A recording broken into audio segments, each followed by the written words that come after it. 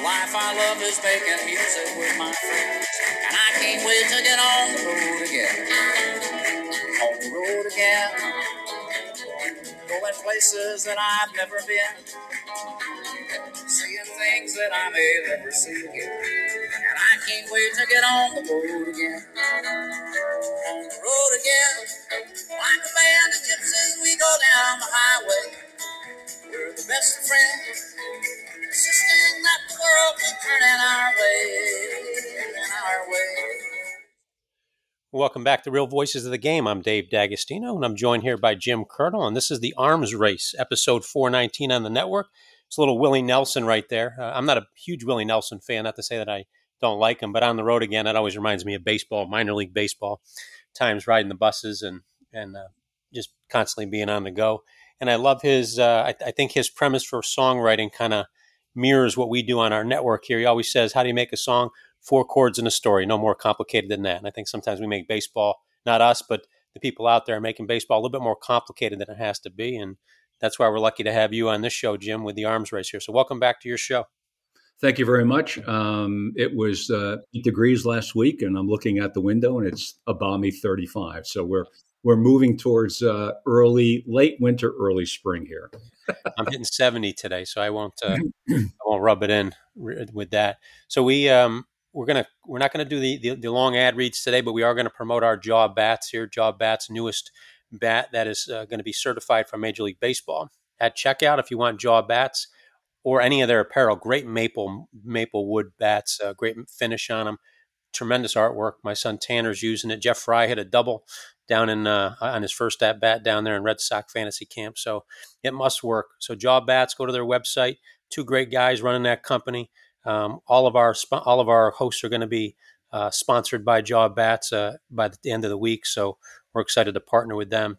Get a discount. I think it's 20% at checkout. Use RVG, all caps. RVG will get you your discount with Jaw Bats. And again, great maple bats. And they have a lot of good apparel too. So with that, interesting show notes this week. We go from a dispute over a speed mechanism to your analytics, a nice analytic formula you made up. I think it's a great judgment of performance. But let's start with we have always friendly emailers, DM people, text messengers.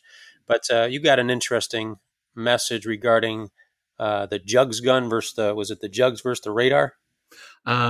Speed gun versus drug gun. Speed gun. Okay. Yeah.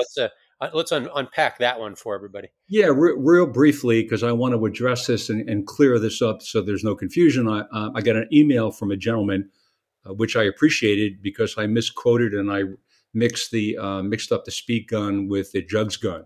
And I spoke of the jugs gun being the first gun crossing the plate where they gauge velocity. So I apologize for that. I thank the listener for sending me the email. But I'm going to start with the broader topic here, which I've addressed, and this is from a organization, and I'll read the quote. The moment a baseball leaves a pitcher's hand, it starts to slow down because of drag. 100 miles an hour pitch measured at 100 out of the pitcher's hand would be 99, say at 50 feet. 94 midway or 91 crossing the plate, and which would decrease obviously based on atmospheric pressure. That's why you probably would have a different MPH reading in Colorado, but that's the only exception. So the reality is, as I talked about, my concern is that the readings that are being quoted only represent what's being tracked out of the hand versus 30, 40 years ago, which was anywhere from crossing the plate to 5 feet in front of the plate to 10 feet in front of the plate. I'm not going to get into, get nitpicky there. But that the reality is, regardless of whether it's the jugs gun first or the speed gun first, it doesn't change my concern of the reality from how they're measuring velocity. And just quickly, the radar gun evolution, for people who might be interested, was the first gun was a speed gun developed by Decatur. And then next came the jugs gun. So the speed gun became the slower gun. The Starker came out, so the jugs gun became the slower gun. Next came the Starker Pro 2.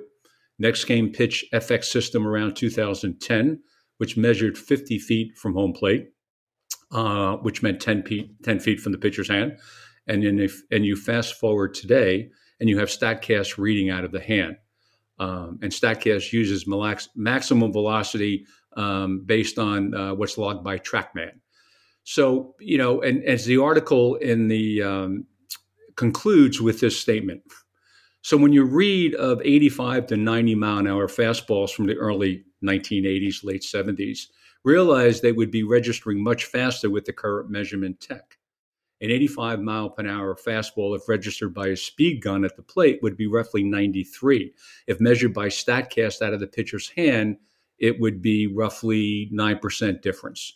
So I think that, once again, want to just clear that up. I certainly want to be exact and clear in the information I give out there. But I just thought it was important to address that. I thank the reader once again, for the listener once again, for sending me that. And what would be interesting in relationship to this, and I'll just add this, in 2022, I did a study of the pitchers on the IL. And let's just take May. There were 117 pitchers in the month of May that were on the IL. Their average fastball velocity, was the following: 90 miles an hour or less, there were 6 pitchers. 91, there were 8 pitchers. 92, there were 6 pitchers. 93, there were 18 pitchers. 94, there were 28. 95, there were 20. 96, there were 11. And 97 plus, there were 20. Now, if you do the math, which we've talked about, and only at a 6% difference, you would recognize that 40 years ago, those pitchers were throwing anywhere from 87 to 93, 94 miles an hour, which to me doesn't really demonstrate high heat. Sorry there, Chris Russo. So getting back to my overall conversation, if it's not velocity that's causing the injuries, there has to be another reason for the injuries. And as I talked about before, to me, it always comes down to how you throw the baseball. Dave, one more point about velocity, because I saw this, and I really don't pay too much attention to the Twitter feeds and that, but in Googling this and looking at different articles about the increase in velocity out of the hand versus closer to the plate, there was an article where Bill James was talking about the different radar guns he saw and how they increased the velocity readings based on getting closer to the plate. And I saw all the Twitter responses or the responses online that said, oh, they're definitely throwing harder. They're all bigger and they're all faster. They're all stronger, right? They got to be throwing harder. And I go, okay, that's a nice anecdotal comment. But I go, okay, if they're all bigger and stronger, why are they only throwing 5 innings and going to the shower? I would imagine that, once again, we talk about common sense and logic. If the pitchers today are bigger and stronger than the pitchers 45 years ago, well, if Fergie and company were averaging 20 to 25 complete games a year, I would think then you'd probably be somewhere between 25 to 32 complete games a year, right? Bigger and stronger. If they were throwing, say, anywhere as average from 250 to 300 innings, right? I would think today, hey, bigger and stronger, they'd be averaging anywhere from 275 to 325 innings. So I don't necessarily think that big and stronger is the answer. And regarding velocity, I'll just wrap this up. Velocity is a DNA, okay? It's a gift. If you throw 84, I'm sure that you can do some fundamental strength and conditioning exercises and work on your technique and probably get to 86, 87 maybe. But you're not getting the 98, right? So when we talk about velocity and bigger, stronger, there's a lot of hurlers out there, and a lot of I played with who were 5'10", 175, who could throw the ball through the wall. And if it was all about strength and weight and size, then you'd have every lineman in the NFL would be throwing 120 miles an hour, and that's just not the case. Yeah, no, they're strong, but they're not strong in the right way. They're not strong in the throwing motion or in the hitting motion. That's the biggest misnomer going on out there. The good news is you've got an engaging audience. So the interesting part of audiences in general is, are they going to be glasses half empty or glasses half full? So hopefully he threw you a couple of compliments in there because you've had a great run so far with your early shows. But I think that it's funny that concept will come up later in our show here, that glass is half empty, glass is half full concept as it comes to Blake Snell in an article that you read. But you came up with an interesting, I've got an analytics background. I taught myself, and then I went back to school after the fact to get that useless piece of paper so that I could be branded in that regard. So I would be, thought of in a different light as a consultant by a certain faction of baseball, but in basketball. But you made up an analytic and join the party here. Talk to that a little bit. What prompted it? What is it? Kind of break it down for our audience here. Well, let's back up. What prompted it was, we've been talking about and speaking to different analytics in the game where I was asking questions about based upon my research. I wouldn't use the word I don't agree. I don't understand the value they're giving to these analytics per the pitcher's performance and their value. So I saw one this week, and that kind of precipitated my thought about, if I was a general manager, what analytics would I feel was important? But here's the analytic of the week that I saw that's being introduced. I saw it was an article on MLB.com, and I'll quote, here's one new way to see who throws the nastiest pitches in baseball. Look at the pitchers who generated the most swords on each pitch type. StatCast recently introduced its new swords metric, which uses Hawkeye bat tracking to classify the awkward half swings that a pitcher induces with a particularly nasty pitch. Okay, make that as a standalone. Okay, fine, makes some sense. So number one, got 15 swords. Michael Kopech, four-seam fastball. That was the highest sword award for four-seam fastball. The article goes on to say that Kopech might have struggled last season. He was 5-12 with a 5.43 ERA. Okay, so I'm going, there's a lot more there to look at than besides check swings on a fastball. His four-seamer averaged 95 miles an hour. And the article goes on to say he had a very high spin rate of 2,501 RPMs on his fastball. Okay, so a couple points on that. Velocity perspective. Let's go back to the original comment and the conversations we've been having. Let's just say 6%, right? Regardless, they said 7 and 9. Let's go 6%. Well, at 6%, that, he toes the rubber 40 years ago. He's at 90. Okay, 90 is no big deal. It's kind of like a little above average fastball. More importantly, the writer talks about his spin rate on a fastball, 2,500. Well, that comes out to 20 revolutions to the plate, okay? And his ERA was 5.45. Kershaw was number 40 in my study as far as fastball spin rate at 23.24. That comes out to roughly 19 revolutions to the plate, okay? So if we're going to talk about spin rate, and I don't want to rehash this topic, but we're going to make a big deal that Kopech's fastball revolves one more time than Kershaw, but yet his ERA was 3 points higher. Once again, I think that as a standalone statistic, possibly has some merit, but if you look at the big picture and want to tell the entire story, there's a lot more to look at. Okay, so this is what I would ask. Okay, if I was going to evaluate, and I'm not picking on the writer because obviously the writer's reporting and talking about a new analytic and how it applies to Kopech in this respect. But the first question I would ask is, this four-seamer appears to be a really mighty sword, right? Well, does he have command with it? Number two, does he have command of his slider and change, or is he often behind in the count and needs to throw a 2-0 fastball? And since everybody is big on exit velocity, I'd like to know what the exit velocity was on all his dull swords, those four-seamers who didn't quite have that cutting edge. And once again, we look at in the context of what was his performance? Is this something that you could really look at to value and see how it contributed to his performance? Or is it just another analytic that they're throwing out there without looking at it in context of all the other performance issues that constitute being a successful pitcher?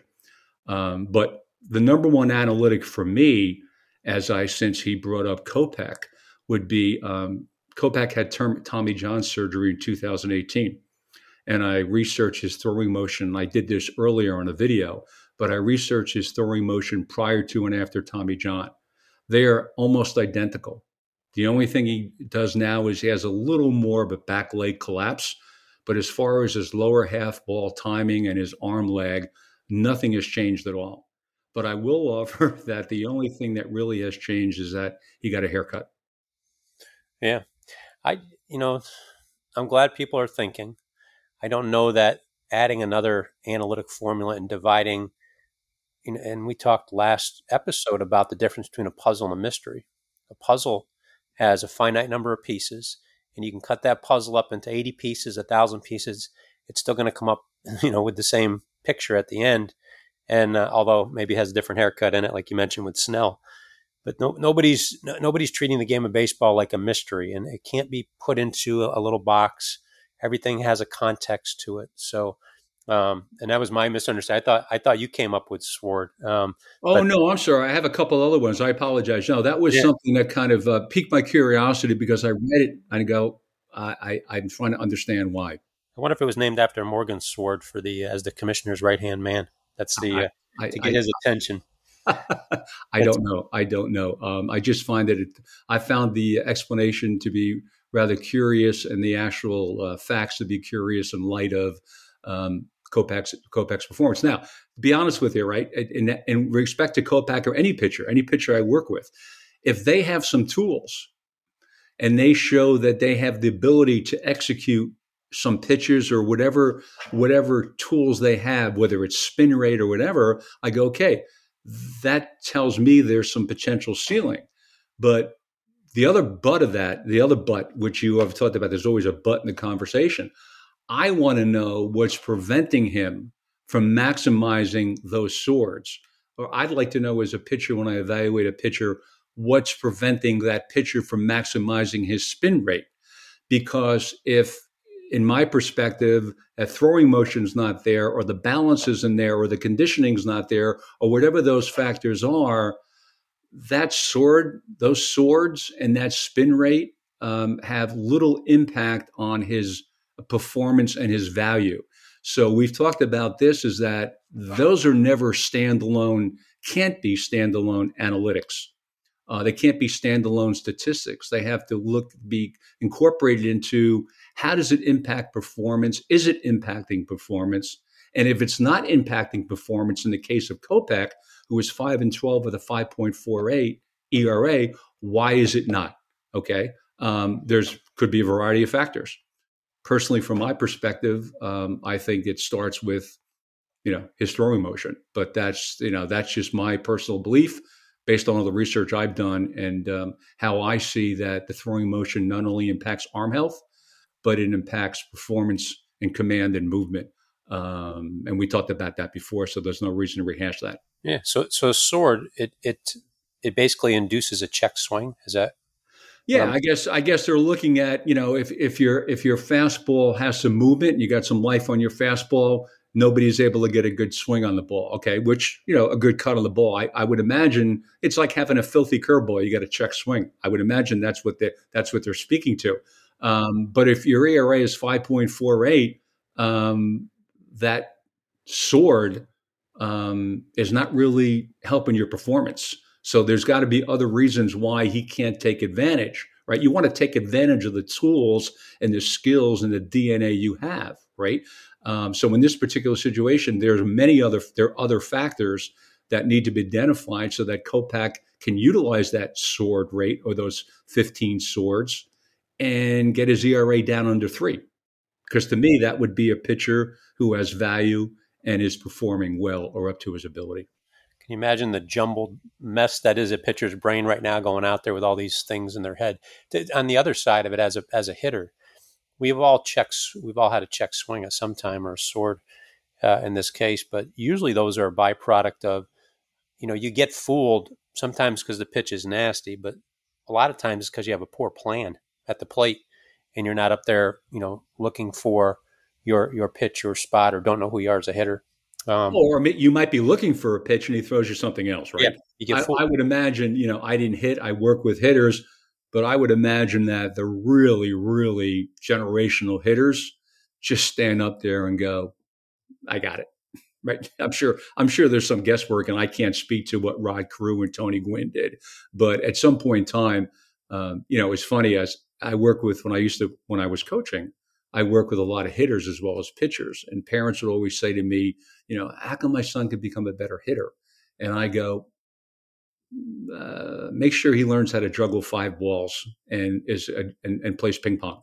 Because my point was, it's 65% eye-hand coordination and 35% balance and stability and strength, right? And I'm sure there's people that might disagree with that, but I played with a lot of people who were not even close to being athletic, who were really good hitters because they had phenomenal eye-hand coordination and they could get the bat to the ball. Good balance, good hand-eye, and then I Yeah. watched the video with Tony Gwynn and Ted Williams. I think Bob Costas was doing the interview, and real simple, asked Ted Williams, and Ted Williams passed it to Tony Gwynn, who looked like a nervous schoolboy answering the question, but around his idol. But they both had the same answer. And Rogers Hornsby told Ted Williams passed it on. Balance, hand-eye, just get a good pitch to hit. Just know who you are. So no, I like that. I think that's got to be a thing. We should probably have an analytics of the week here, and go after it. So you had an article you read, and this is kind of what I was getting at with the guy who wrote into you on the email. Glasses half empty, glasses half full. I think it kind of probably took you to Blake Snell here. There's an article that revolves around how we should be evaluating Blake Snell, what we should look at, what some people are going to be looking at. Is it the glasses half full where it's innings pitched, or the glasses half empty where it's innings not pitched? I guess that's the. Before we do that, can I just kind of share? We were talking before, and we kind of reversed the order. But if I was a GM, the analytics that I would find interesting. Sorry, we skipped that. Go ahead. So anyway, and these analytics to me speak to performance. There are some analytics that speak to tools. As I said, they're part of the story, but I would like to know what the pitcher actually is doing from a performance level. So the first one I'd like to see would be shutdown. What percentage of the times does the pitcher shut the opposing team down the next half inning after his team puts runs on the board? Okay. I've always talked about that even at the high school level. If your team goes out and 3 or 4 runs, you want to shut that other team down. 1, 2, 3, come back into the dugout. Even on the professional level, you see pitchers after their team has scored 2 or 3 runs, kind of get a little relaxed and give up 2 or 3 runs. So I want to know who's got the ability and to get on the mound and go, you know what? You gave me a lead, I'm going to hold it, right? So the next step is kind of a acceleration of that. I'd like to look at shutdown plus. How many times has the pitcher given up the lead after his team has tied the score or gone ahead? And this one is really significant to me because it goes back to what I look at the quality start. I mentioned a couple of podcasts ago, I read an article where a writer was saying he's had, this pitcher's had 10 or 12 quality starts in a row. And I'm going, okay. So I looked at the scores. Well, if your team is winning 1-0 and you give up 3 runs in the 5th inning and you walk, you're taken out of the game, your team is losing 3-1. That's the same quality start as if your team it's 0-0 and you gave up 3 runs, or your team scored 5 runs and gave up 3 runs. There's a big difference there as far as the ability to pitch to the game and give your team the opportunity to win. So, those both come down to me as far as, can the pitcher stop the other team's momentum? Because to me, that's an important value when I look at a pitcher, as opposed to just what his spin rate is or how many swords he has with a pitch. Okay. This one also I like to see is I call pick 'em up.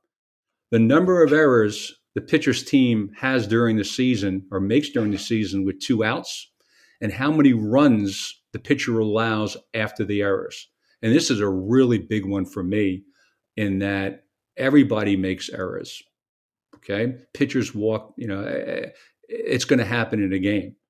But you see quite often when they talk about a pitcher's outing, they'll go, well, he only had 3 earned runs. The shortstop booted the ball and he gave up 5 runs after that, or 4 runs after that. I'm going, okay, you still had the ball in your hand. The shortstop made an error, which they will make. But your job is to say, turn around and go, I got you. I'm going to pick you up, shut the next batter out, strike him out, get back in the dugout. Okay. I want to know, once again, does the pitcher have the ability to say, I got this right here? Okay. Last one. We see this one also. I call it wins plus and minus. When the pitcher is taken out, how often is the team winning or losing? And I spoke to that before about giving up 3 runs when the score is 1-0, or giving up 2 or 3 runs when the score is 4. Your team has scored 4 runs. Okay. Does the pitcher have the ability to pitch to the score? They always talk about a pitcher's winning percentage. And then they follow that with the team's winning percentage when he started. Well, if a pitcher gives up 5 runs and is taken out after the 5th inning, and his team scores 6 runs in the 8th to get a win, that would be part of the statistics that said the team won the game when this pitcher started. But I don't look at that as a quality start, and I don't think that's something that speaks to the value of the pitcher. So those are just 4 that I came up with, that if I was a general manager, if I was evaluating a pitcher, I would like to know what his statistics were and what the analytics were for this pitcher with those 4 particular points I just picked up, spoke to. No, fair point. I moved you forward a little quicker. I'm glad you got that information out there to our audience. Are you ready to go on to the article now? Sure, I like yeah, the article you did. yeah. I think it fits in well to what you were saying, and I guess I got too excited to chat about that. But Blake Snell, you saw an article about Blake Snell you thought was worth. Yeah, I thought it'd be fun. Every week I kind of peruse, as I mentioned. I look at the sports section of the New York Post. I look at The Athletic. I look at MLB.com. And I want to see what writers are writing about pitchers, prospective free agents, signings. I want to see and read about what executives are, what they have to say about certain pitchers, right? And there was an article in Atlantic, in the Athletic, I'm sorry, and it was about Blake Snell. And the quote in the article was, "But in an era when starters pitch deep in, few starters pitch deep into games, some team will value the innings Snell pitches and not worry about the ones he doesn't." Right. So that's fair. I mean, that's pretty much how we look at it, and how I would imagine general manager viewing it. If they're talking about giving Blake Snell 5, 6, 7 years at $150, $200 million. But it goes back to the quality start, and it goes back to the research I did that I spoke to last week, when I took the top 5 teams and their ERA in Major League Baseball last year, and I took the bottom 5 teams, their ERA. Okay. And what the difference was, I looked at their top 5 starters for each of those teams, how many innings they logged in total. So it varied from the max was the Mariners, whose 5 starters, the Blue Jays, whose 5 starters totaled 57% of the innings, all the way down to the Athletics and the Rockies, whose starters totaled 41% and 37% of the innings. So I'm looking and going, 2 questions. One is, if my 5 top starters are only eating, because they talk about innings eaters if they throw 180 innings. If they're only eating 40% of the innings, that means I got to find other hurlers to eat the other 60%. And that's a ton of innings for my bullpen to eat during the year, which you can see quite often by the end of the year, the bullpen gets exhausted, because they always talk about coaches and managers having to manage their bullpens. Well, they have to manage their bullpens because their starters are only going 5 innings and throwing 90 pitches. So when it comes down to, whether it's Blake Snell or anybody, I look and I go, okay, I understand the value of the innings he pitches, but it is an analogy, because I like to have fun with analogies. That would be like Mahomes going to Andy Reid and Andy going, "Hey, that was a good quality start. That was a good first half. You threw 2 touchdown passes. why don't you just, put the hoodie on and sit in the bench? Or, Josh Allen going and throwing 2 or 3 touchdown passes in the first half, and McDermott, I think is his name, going, hey, you're good. That's a good quality start, and we'll save you for the next game. So to me, it gets back to bigger and stronger, and there's a lot of combinations, there's a lot of factors here. But it's kind of funny that from a layman's perspective, who watches different sports, pitchers are the only ones that are getting paid an exorbitant amount of money to work half a day. Okay. And that other half a day has got to be picked up. So it was funny. I was giving this some thought the other day. There's solutions to this. And I came up with 3. One is you have to expand the rosters, because if you're looking at starting pitchers throwing less and less, that means there's more innings that have to be eaten up by your relievers. And as we know, as I just mentioned, that becomes problematic towards the end of the season. So you need to expand the rosters and so you can add more relief pitchers. And I go, okay, that could be a problem, because instead of 7 pitching changes or 8 pitching changes, now you'll have 14 pitching changes or 12 pitching changes. I go, that's maybe not the best solution. The other option is to have major league pitchers throw more than 5 innings and throw more than 90 pitches. But I don't see that happening. So I just found it interesting from a cost value standpoint and what Major League Baseball values. And once again, kind of like with analytics, and this writer obviously is just reporting the news, but as a standalone issue, you go, okay, 5 innings. He gave you 5 quality innings, whatever that number may be. But there's a but, and the but is every game I got to come up with pitchers who can pitch the other half of the game. So I wouldn't necessarily, personally, if I was a general manager, value the quality of the innings without valuing and understanding how many innings can this young man give me, because it has varied in his career, or with similar pitchers who have 1 or 2 good years, maybe 5 or 6 years ago. And what they'll always do, and I saw this especially with a couple of pitchers who signed, they'll go, he's an innings eater. He's averaged 180 innings over the last 6 years. Okay. Well, the problem with that is, once again, is you can use any fact you want to tell your story.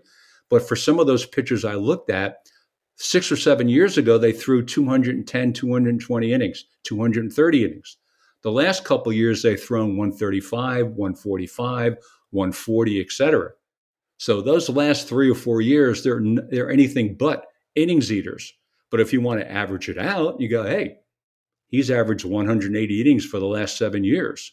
So once again, there's more to statistics than what somebody individually wants to present. Yeah, we can make numbers say whatever we want. I think people have got to understand that. And the biggest misnomer when numbers are the lead to an answer is people have to remember, and I go back to the formula again, not to pick on this poor guy who came up with his own formula or his own analytics, but they are not objective. Numbers are not objective. Analytics are not objective. They are as fallible as the individual who created it. They share the same biases as that individual. So you almost have to do an audit on an analytics formula before it can be used. And you're bringing up a great point. One audit would be, let's take a look at it over a larger sample size, which should be the obvious first one for a kind of an elementary analyst with looking at these numbers. So I'm glad you brought up that point. There's so many different ways, and that's what they should do. Put it in the middle, walk around it, create the story, pick it apart, poke holes in it, and therein it lies your solution as to how to create pictures. But I get concerned, Jim, I don't know where you stand on this, but I'm concerned that the starting pitcher, and we saw some relievers get some big salaries. Josh Hader just got a nice big salary the other day as a reliever. They don't know where he's going to be, the closer, the setup guy. But I am curiously looking at agents starting the market correction on middle relievers, meaning boosting their salaries, and the market correction on starters, where I think they're gradually pricing themselves lower and lower on the market or they're going to anyway, because they're not, like, as you said, they don't even pitch half the day anymore. Well, yeah, it's kind of like the emperor has no clothes on. They continually no matter what articles you read or talk to, listen and read about executives and people that speak to the game and starting pitching, they talk about how valuable starting pitching is. Okay. But how does that cost value relate to the fact that you're only throwing them 5, maybe 6 innings? I mentioned I did the study last year, and I looked at starters for 3 months, and they averaged 5.1 innings and threw 90 pitches. So I have the first question: why do they need 90 pitches to get through 5 innings if they're all bigger, stronger, and they're better pitchers? But once again, a separate conversation. But it would appear to me, and I agree with you, that if they're looking to spread these innings out so there's many eaters, that I would think the 6th, 7th, and 8th and 9th inning eaters would garner and require a higher compensation. Because if I'm pitching the 7th and 8th inning and you're paying me $6 million a year, and a starting pitcher is pitching 5 innings and getting $35 million a year, to me, that's a significant imbalance as far as the pay structure is concerned.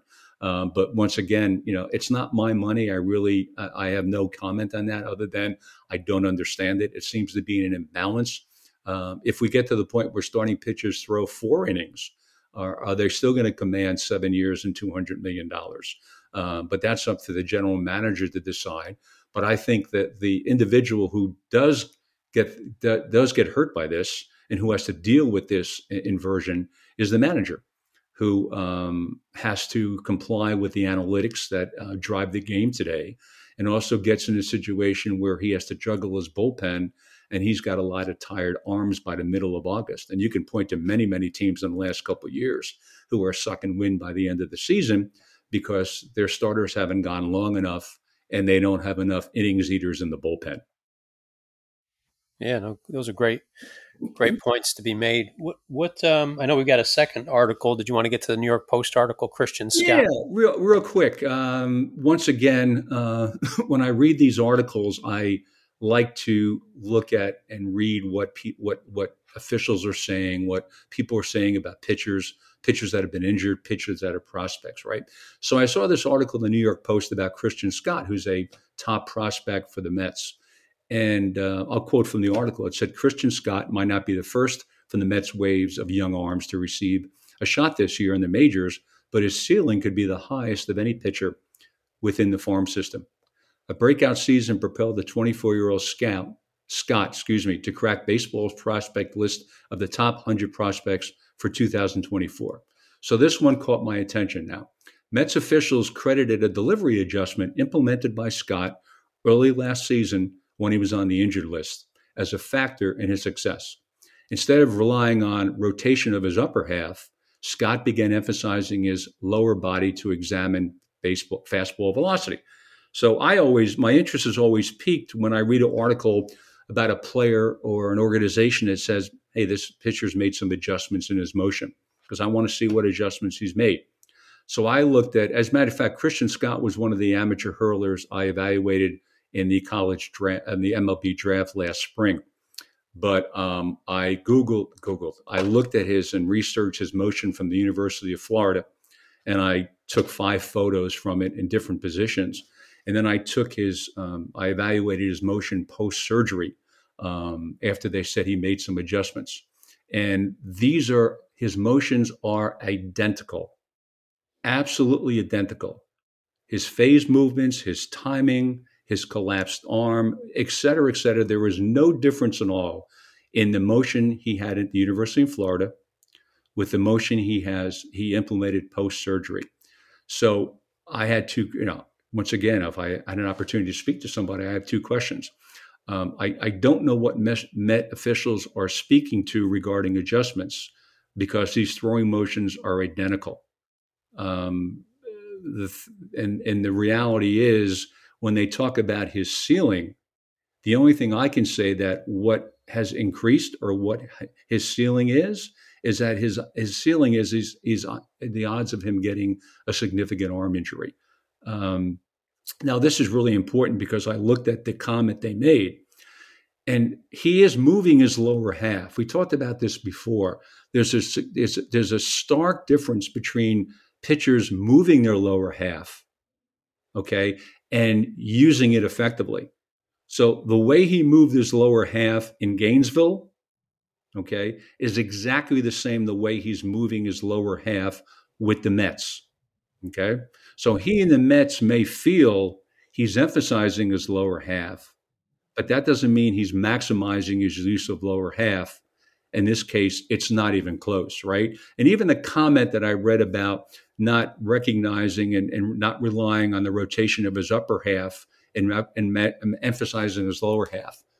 Put aside the fact that he's not emphasizing and using his lower half, but there's a significant reason and an important factor as far as rotation of your upper half. That never changes, okay? That has to be maximized. What has to be maximized in a sequential timing is the maximizing of your lower half. Because as we talked before, the energy to throw a ball or hit a ball, okay, or an object is created from your feet from the ground up. So that maximum energy for your feet is created through your lower half, okay, then transferred to your upper half rotation, and then to your shoulder until the release of the baseball. So I have no idea, zero idea what the Mets officials are talking about and why Christian Scott believes he made adjustments in his throwing motion. He has not made a single adjustment in his throwing motion. Okay. I'm not criticizing Christian Scott. I'm just saying in lieu of the many articles I've read and we talked about, I find it interesting that even with pitchers, and I have a file of these pitchers who have said they've made adjustments or they said they needed to make adjustments in their motions, they have not made any adjustments whatsoever. So I don't know what they're looking at, and I don't know what they're being told. Yeah. In the meantime, we keep seeing the same things happen to these young, promising players. It's and again, I got asked a question this morning. Why people understand why we're doing this podcast series and why we continue to do what we do. And I have two concerns. One is there's smart baseball people that not could just contribute, but make significant contributions and move the game forward, like yourself, that should be embraced in the game right now. And for some reason, people have a hard time grabbing onto what we're all saying. And then second, this generation of kid, we're damaging an entire generation, maybe more, of baseball talent. And baseball has a funny way of correcting itself and fixing itself. I have faith in that. But boy, your stuff is eye-opening every week, and it just kind of hits you right between the eyes. And I'm wondering what others are looking at that aren't grabbing onto it. I know our audience of 65,000 does, but I'm challenging everybody today. Pass it on to one friend, this podcast, that just doesn't get it. Forget the ones that don't get that they don't get it. Pass one that doesn't get it, that's on the fence, so we can encourage one person at a time here. So I love that take on it. Well, to your point, and you brought it up with the young pitchers. When I bring it up an article like this, I'm not pointing fingers at Christian Scott or the Mets, to be quite honest. What I am is asking questions based on, once again, my research. As an example, Matt Allen has had 2 Tommy John surgeries. Years ago, I wrote the Mets. There was a former pitcher who I saw a video, and he was lauding Matt Allen's throwing motion and said how clean it was. And he couldn't wait to see what he was going to be able to do in a Mets uniform at Citi Field. And I wrote the Mets and said, that's not going to happen for a while. So, tying into the Christian Scott and with other organizations that I've evaluated with pitchers and their injured pitchers or their comments about adjustments they've made, I look and go, okay, I could overlay Christian Scott's throwing motion on top of Matt Allen, and they're pretty identical. There's variations in the melody, but I like to say as my tribute to Led Zeppelin, the song remains the same. And there's other pitchers in the Mets organization I have evaluated. So when I wonder and I look at an organization And we talked about connecting the dots and putting the pieces of the puzzle together. I've had a young pitcher who's had 2 Tommy John surgeries. And so that tells me, as I mentioned in the last podcast, they believe that how you throw the baseball has nothing to do with being injured. Zero. It's all about velocity. Now, once again, I hate to go back to that point, but I go, if he's really only throwing 92, not 98, why are we hanging our entire wardrobe, not only our hat, on velocity? Once again, that's a separate subject. So that all ties into your comment. This is all about, for me, young pitchers, the 14-year-old pitcher, the 17-year-old pitcher, the 19-year-old pitcher. And we talked about some of the anecdotal stories I've had working with pitchers. It's about what they see, what they read, what they hear, and most significantly, what they're being taught, because their instructors teach via what they see, what they read, what they hear, they're being taught. And that's my concern. And that's why we're doing these podcasts. And that's why I've invested a lot of my time researching and evaluating, because I want to connect the dots.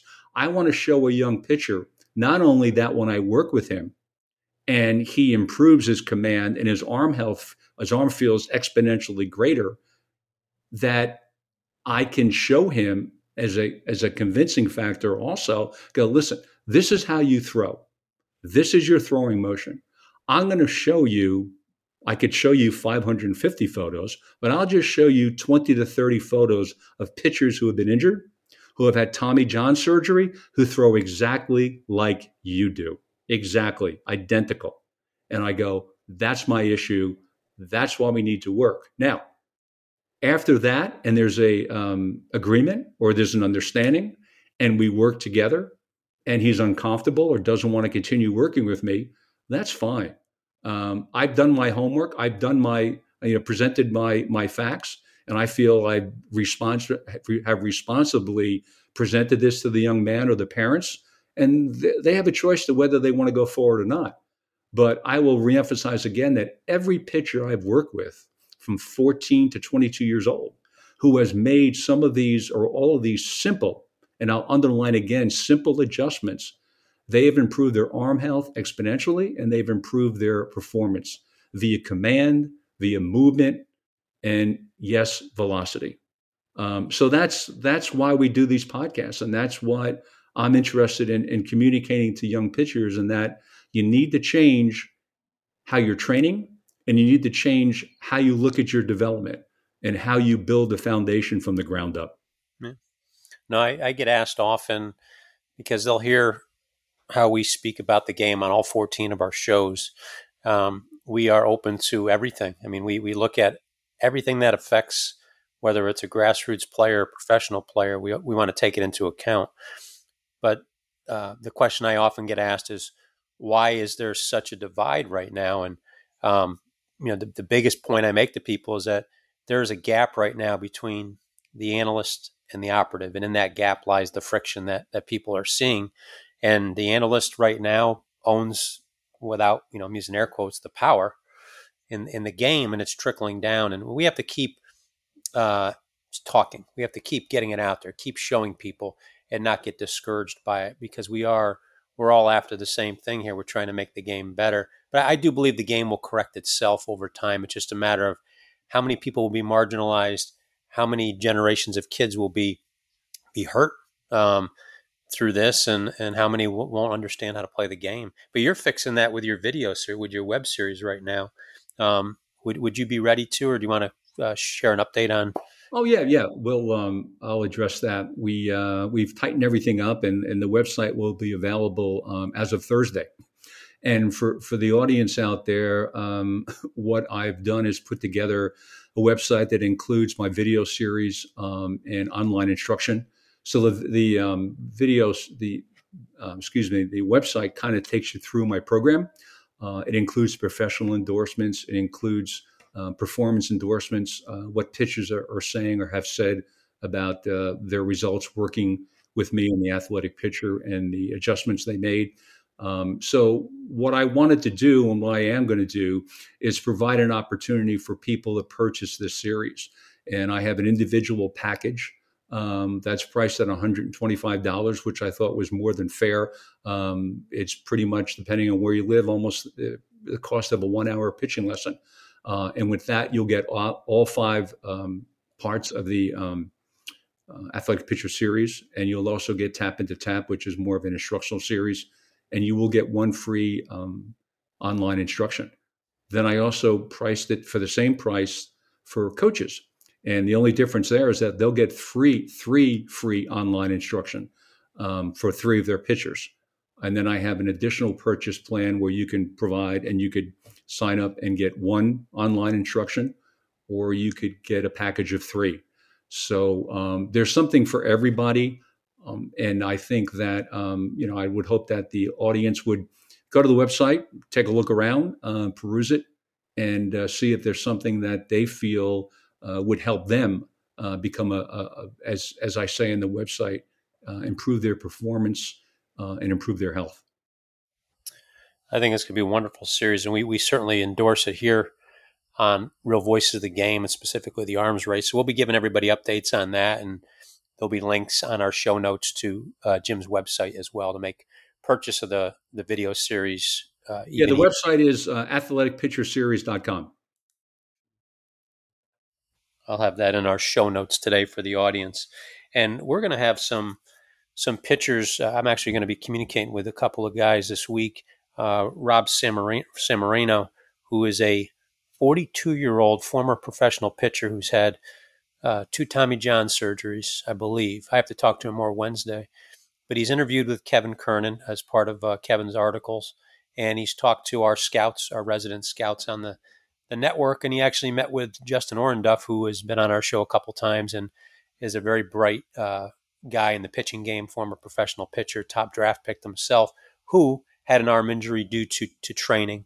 And he's dedicated his life to making sure that doesn't happen to others. We have Rob, at this point in time in his life, has redesigned his throwing motion through the help of a doctor, and is going to explain it all to me Wednesday in a call. And he throws 101 miles an hour right now, but can't get a look from a MLB club, which is ironic because they promote velocity, and he's been injury free for a long time. But curious to hear his story a little bit deeper and report back to you, and maybe connect the two of you and John Stuper, former Yale coach, former big league pitcher, teammate of Jim Cott, we're going to talk a little bit on Wednesday, just some conversations about what we're doing, pick the brains of some guys that have in and around the game of baseball for a lifetime, and all interested in hearing what you have to say as well. So got some good people behind you, Jim. It's in my opinion, it's about time. Well, it's funny. I was telling a friend of mine who's followed me with this 6-year journey that started, as I said last podcast, with 20 minutes of video. And I related it. I said, listen, I'm climbing Mount Everest here. 6 years ago, I was at JFK in front of the TSA. And I said, right now, I'm probably about 1.5 miles, 2 miles from base camp. Made some progress, but I have a long way to go. Don't know whether I'll get there, but it's part of the journey. That's how I kind of look at it, right? Oh yeah, no, it's step by step. It's like anything else. If you're willing to take the hits and you're willing to keep your eyes forward and lock in on what you want, and again, the hits are the hard part, the things that usually knock people out of the race. If you can do that, eventually you're going to get where you want to go. We've talked about this before. Part of my goal, especially the last 3 or 4 years, is to have a dialogue with somebody in the room. For those of you who have seen Hamilton, because I'd like to know if I'm looking at this correctly. If not, why not? Why there's an alternative way, and why the analysis I have is not applicable to pitchers. I'm open to a conversation with anybody. I'm not afraid to be told I'm wrong, and not afraid to be told that I need to look at it differently. I will state that with my research. And let's put it this way. If I didn't have the experience and success I've had working with pitchers over the last 10 years, then we wouldn't be having this conversation. because then it would strictly be me evaluating pitchers who have gotten injured, and I wouldn't have a but to that.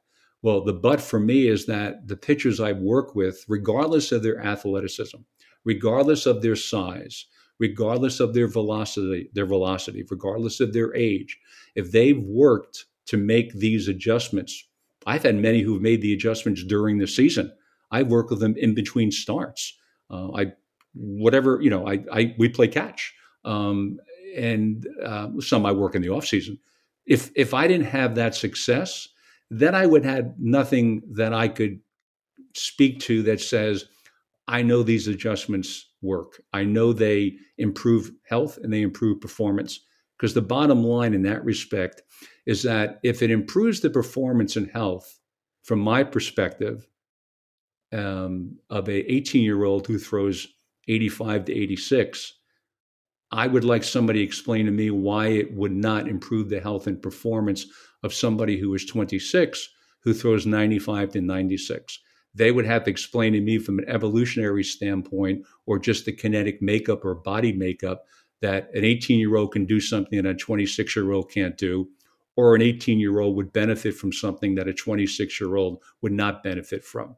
That's kind of the other part of that conversation. And that's curious for me because, like I said, I'm not looking to reinvent MLB, and I'm not looking to change the way any pitcher in Major League Baseball throws. I think I can help somebody, but they're all big boys. My concern, once again, is what the 18-year-old sees, reads, hears, and being taught. Can't be any more direct and simpler than that. If only everybody else would be so measured in their approach, it would be a much safer place for the kids to play. What about, you mentioned read. You always have a couple of recommendations for books. I know you're well read. You're constantly researching, looking for answers, thoughts, and just smart baseball. What do you got for our audience this week? Oh yeah, I thought I'd another week of baseball books, and I'll move on to some other topics that I like. But I have an author of the week. I've read 3 of her books, and they're really, really good reads. It's Jane Levy. She wrote the book Sandy Koufax, A Lefty's Legacy, and I really love the book because she told the story in between the innings and interspersed it with his perfect game against the Chicago Cubs. So she would, give the first inning and then go back in time and talk about Sandy. Go to the second inning, go back in time, whatever, tell some stories. And once again, I like reading some of these stories that are well written because there's some great anecdotal stories and comments from the players and his peers. Like I think it was Johnny Roseboro, not Johnny Roseboro. Some hitter went up and said, "Hey, how's he throwing today?" And the hitter came back to the bench and said, "You could bring a piece of furniture up; it wouldn't make any difference, right?" So that was a really one of the better baseball reads I've read I read it about 4 or 5 years ago. The other one she wrote about then was The Lost Boy, Mickey Mantle, and that was a really good read on Mickey Mantle. Not part of his baseball career, but what made Mickey tick. His life outside of the game. I think she did a really good job in portraying Mickey Mantle. And the last one I read that she wrote was The Big Fella. It was a great story about Babe Ruth, and it's called Babe Ruth and the World He Created. So for any baseball fans out there, I would highly recommend one or all of these books that were written by Jane Levy.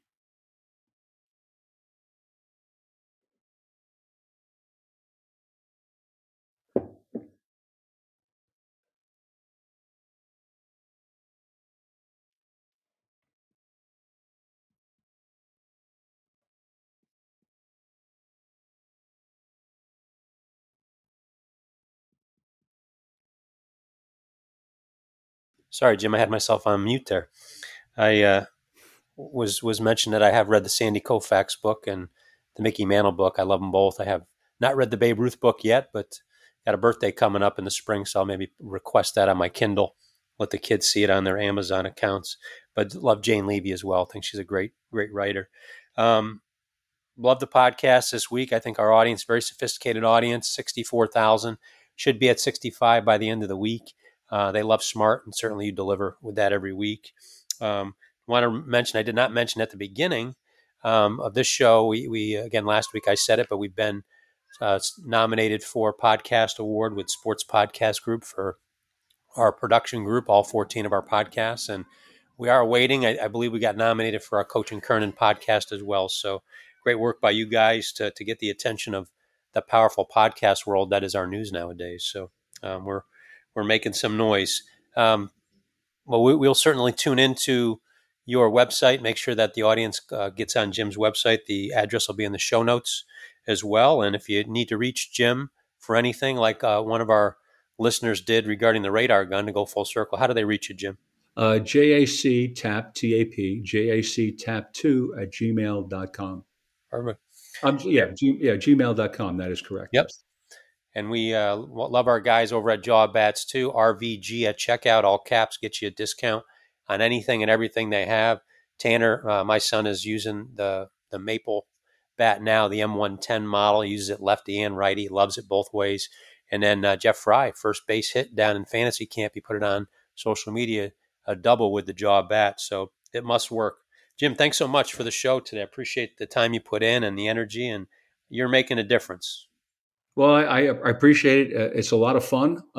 It's great working with you, and hopefully I can make a difference. I don't know if I'm making a difference right now, but my goal is to make a difference. And to do that, I need to keep on, as I say, forging ahead.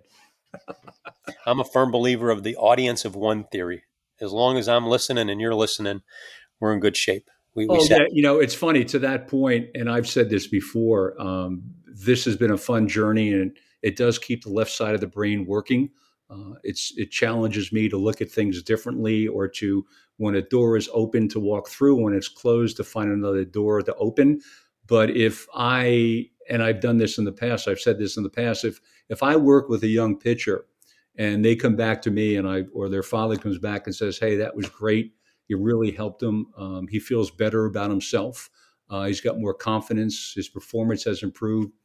That's what it's all about for me. So whether I get one of those or 10,000 of those, I'm not concerned. I'm just looking to move the ball forward. And if I can impact somebody's life that way, or their career, more the better.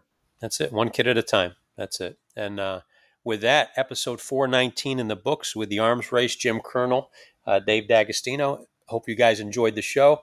Let's get us up to 65,000 by the end of the week. And I love the phrase you had. The song remains the same. I think that's going to be our theme song from now on.